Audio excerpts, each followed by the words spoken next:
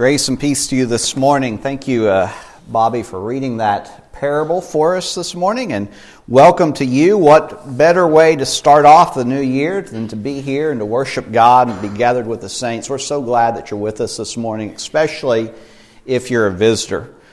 We want to take a moment before we begin and offer up a prayer for our dear sister, Levon. She's nearly always with us every Sunday morning, sitting right there in that pew, and she's unable to be with us this morning because she's in the hospital in Houston. And so let's just take a moment and think about her and remember her in prayer. Father God, we thank you for this day. We thank you for this time that we're able to gather together and to worship you and to praise you and to bring you glory. We're especially mindful this morning of our sister Levon, who is unable to be with us. And we pray for her. We pray for the doctors and the nurses who are caring for her. And we pray that she will be healed and that she will be able to be with us, back with us as soon as possible. We pray that she is comforted at this time and not in much pain at all. Please be with her and be with us as we strive to minister to her. We pray this in Jesus' name. Amen. Well, if you have your Bible with you this morning, you might be opening it to Ephesians chapter 5. If not, we'll have the verses on the screen. But I want to talk a little bit about time. Have you ever known someone who works better under time constraints? These are people who need a deadline. And once they have that deadline, once they can feel that pressure, they're off to the races. You might be one of those people. A lot of people are. Maybe you put stuff off until that deadline approaches, and then you get busy and you get everything accomplished just in the nick of time. You know, I saw this a lot in college. At the beginning of the semester, the professor would come to you and hand out a syllabus. And in that syllabus, it contained everything about the class. It told you what all the assignments were, and it told you when they were due.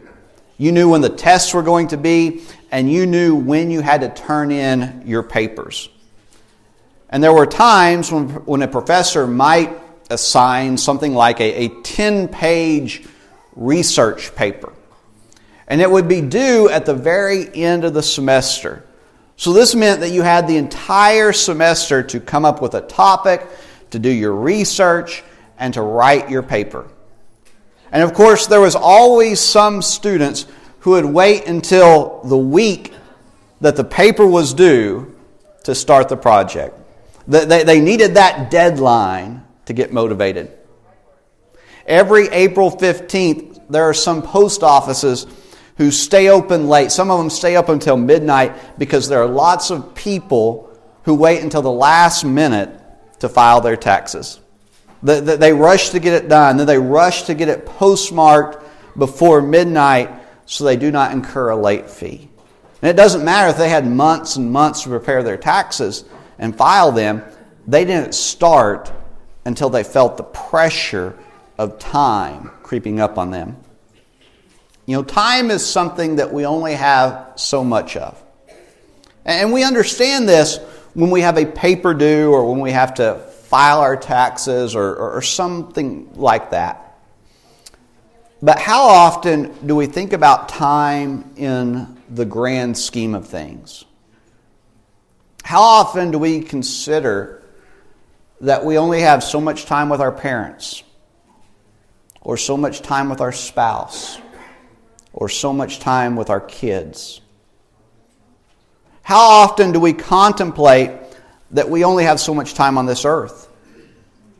That we only have so much time to serve God right now and to make a difference in the lives of others. And this is exactly what the Apostle Paul wants us to consider in Ephesians 5, verses 15 and 16. He tells us, "Look carefully then how you walk, not as unwise, but as wise, making the best use of the time because the days are evil." And I want us to take a moment to consider what Paul is saying in this one sentence because I believe it's very important. It is about how we're going to live each day of 2019. It's about the daily choices we will make this year and the next year and the year after it.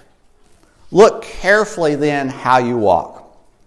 You might be old enough to remember the Monty Python skit, The Ministry of Silly Walks. And in that skit, John Cleese played a government official who used grants to develop silly walks. And it was brilliant and hilarious. But when Paul talks about how we walk, he's not concerned with how we move up and down a hallway. Walk here is a metaphor for life. And so Paul is saying, pay attention to how you live. Socrates famously said, the unexamined life is not worth living. And Paul is expressing the same sentiment. Consider your life. Consider the choices that you are making. Are you on the right path or are you on the wrong path? Because if you're not on the right path, there's still time to make some changes.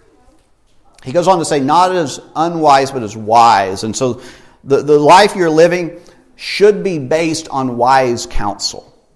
You should be making wise decisions, not unwise ones. Well, what are wise decisions?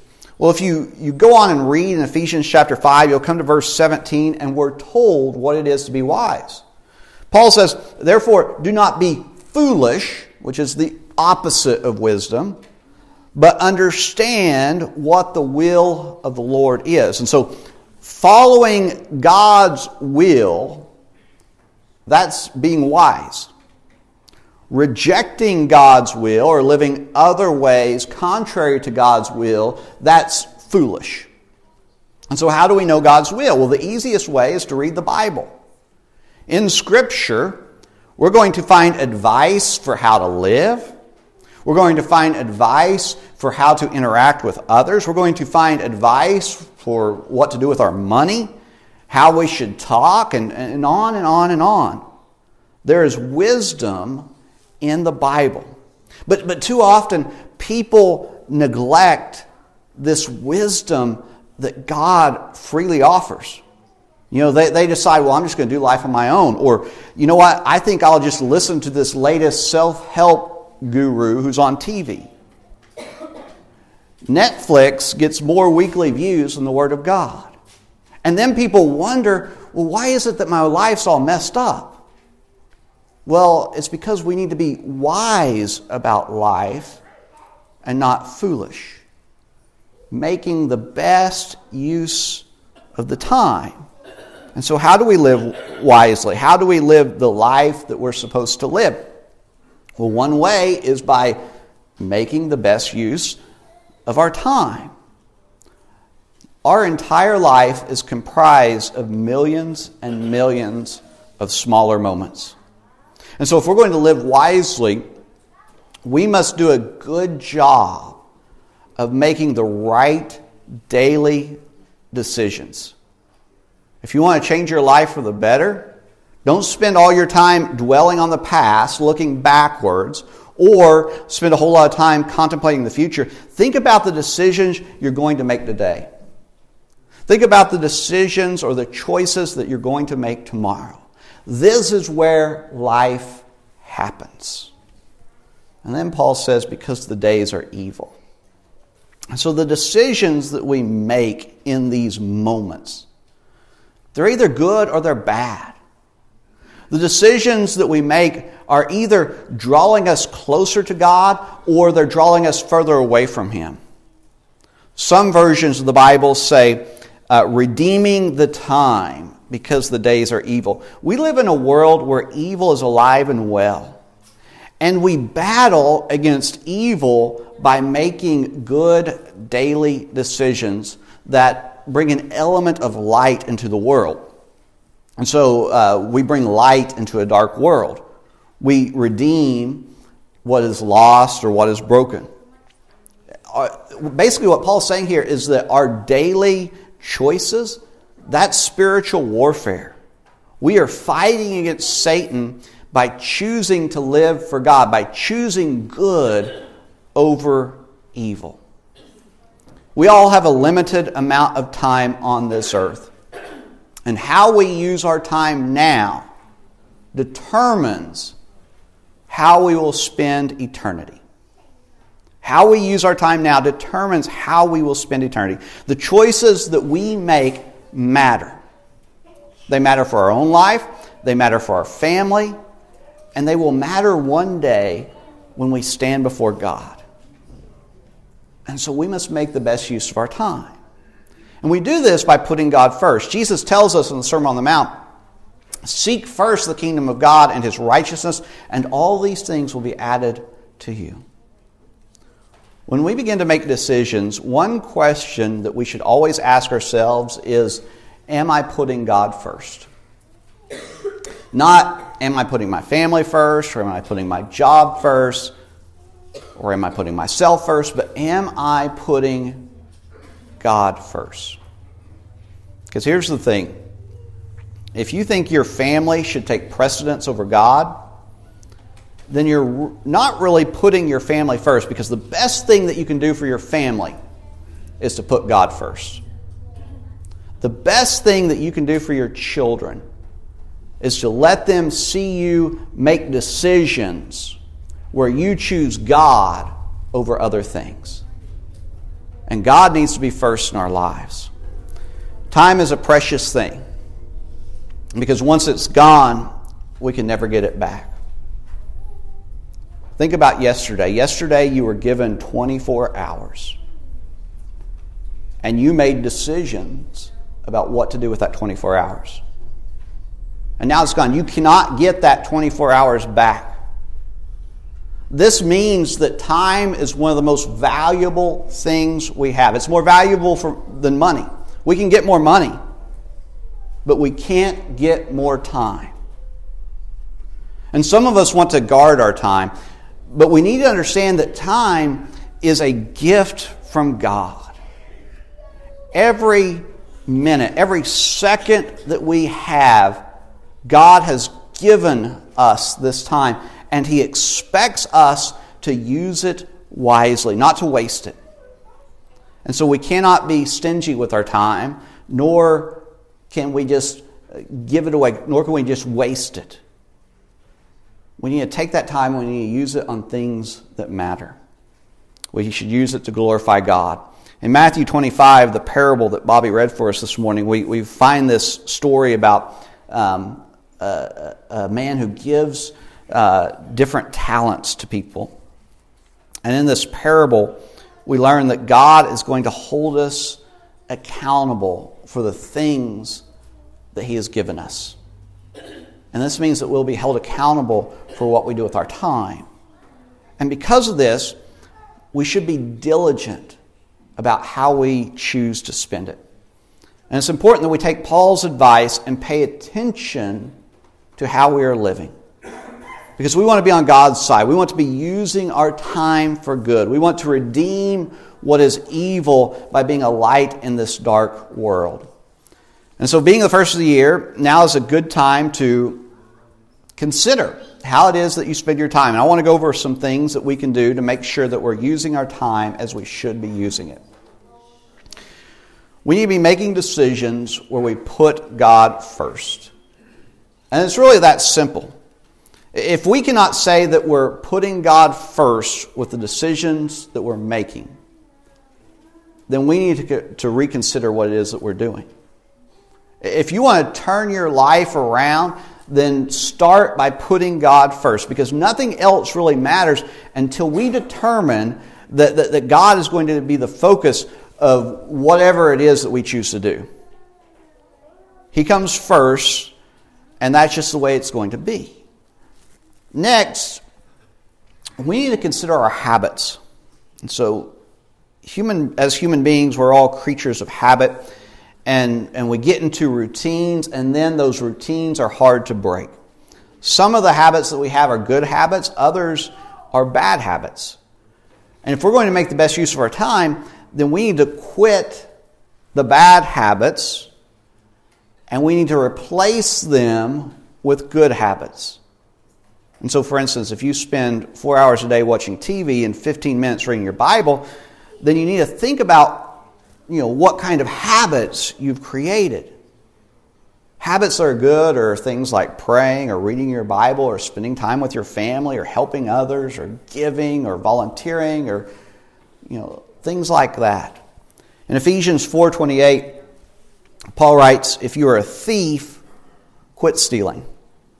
Instead, use your hands for good hard work and then give generously to others in need. And so most of us have a routine of getting up and going to work. That's a very good habit. We're providing for our family as God says that we should do. But God also says that we should take some of that money that we've earned and that we should give it to others in need. And so it would be good to develop a regular habit of giving back to others. Another thing that is helpful is to make a time budget, to manage the time that we have. So figure out what it is you're using your time on. And then budget your time so that you're using it on things that really matter. Often we don't realize how much time we're giving to certain tasks until we actually measure it. Apple just began allowing you to track the time that you spend on your phone. And when people do that, a lot of them are amazed to discover how much screen time they have had at the end of the week. They don't realize they're spending that much time on their phone. One study suggested that if people took the time they spent on their phones and used it to read, a person could read 200 books in 1 year.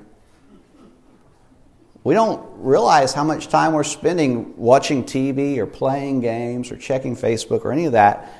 And once we measure that time, we can then come up with a budget where we use our time on more productive activities. We use it to do something good, to glorify God.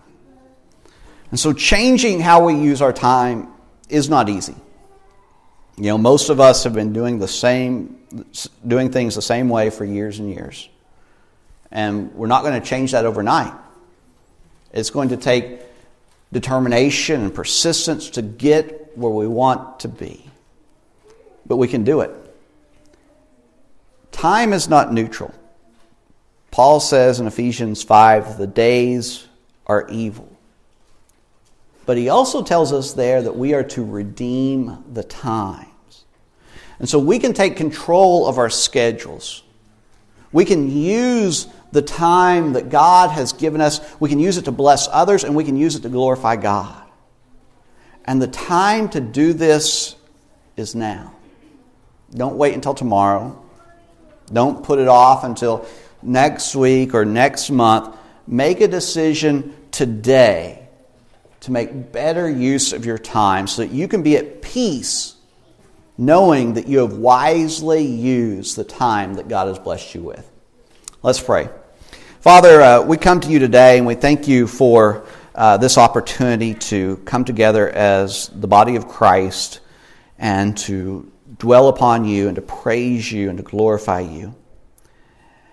And as we begin a new year, we pray that you'll be with us. We pray that you'll help us to make better decisions, that we will glorify you in everything that we do. Father, be with us as we think about the time that we've been given. And may we not waste our time. May we not be stingy with our time, but may we use it to bless others and to love you and to glorify you. That's what we want to do, Father. We want to make wise decisions each day that we're here on this earth. And we're so thankful for Jesus who came to this earth and taught us just how to do that. May we focus on him more this year and grow closer to him and become more like him.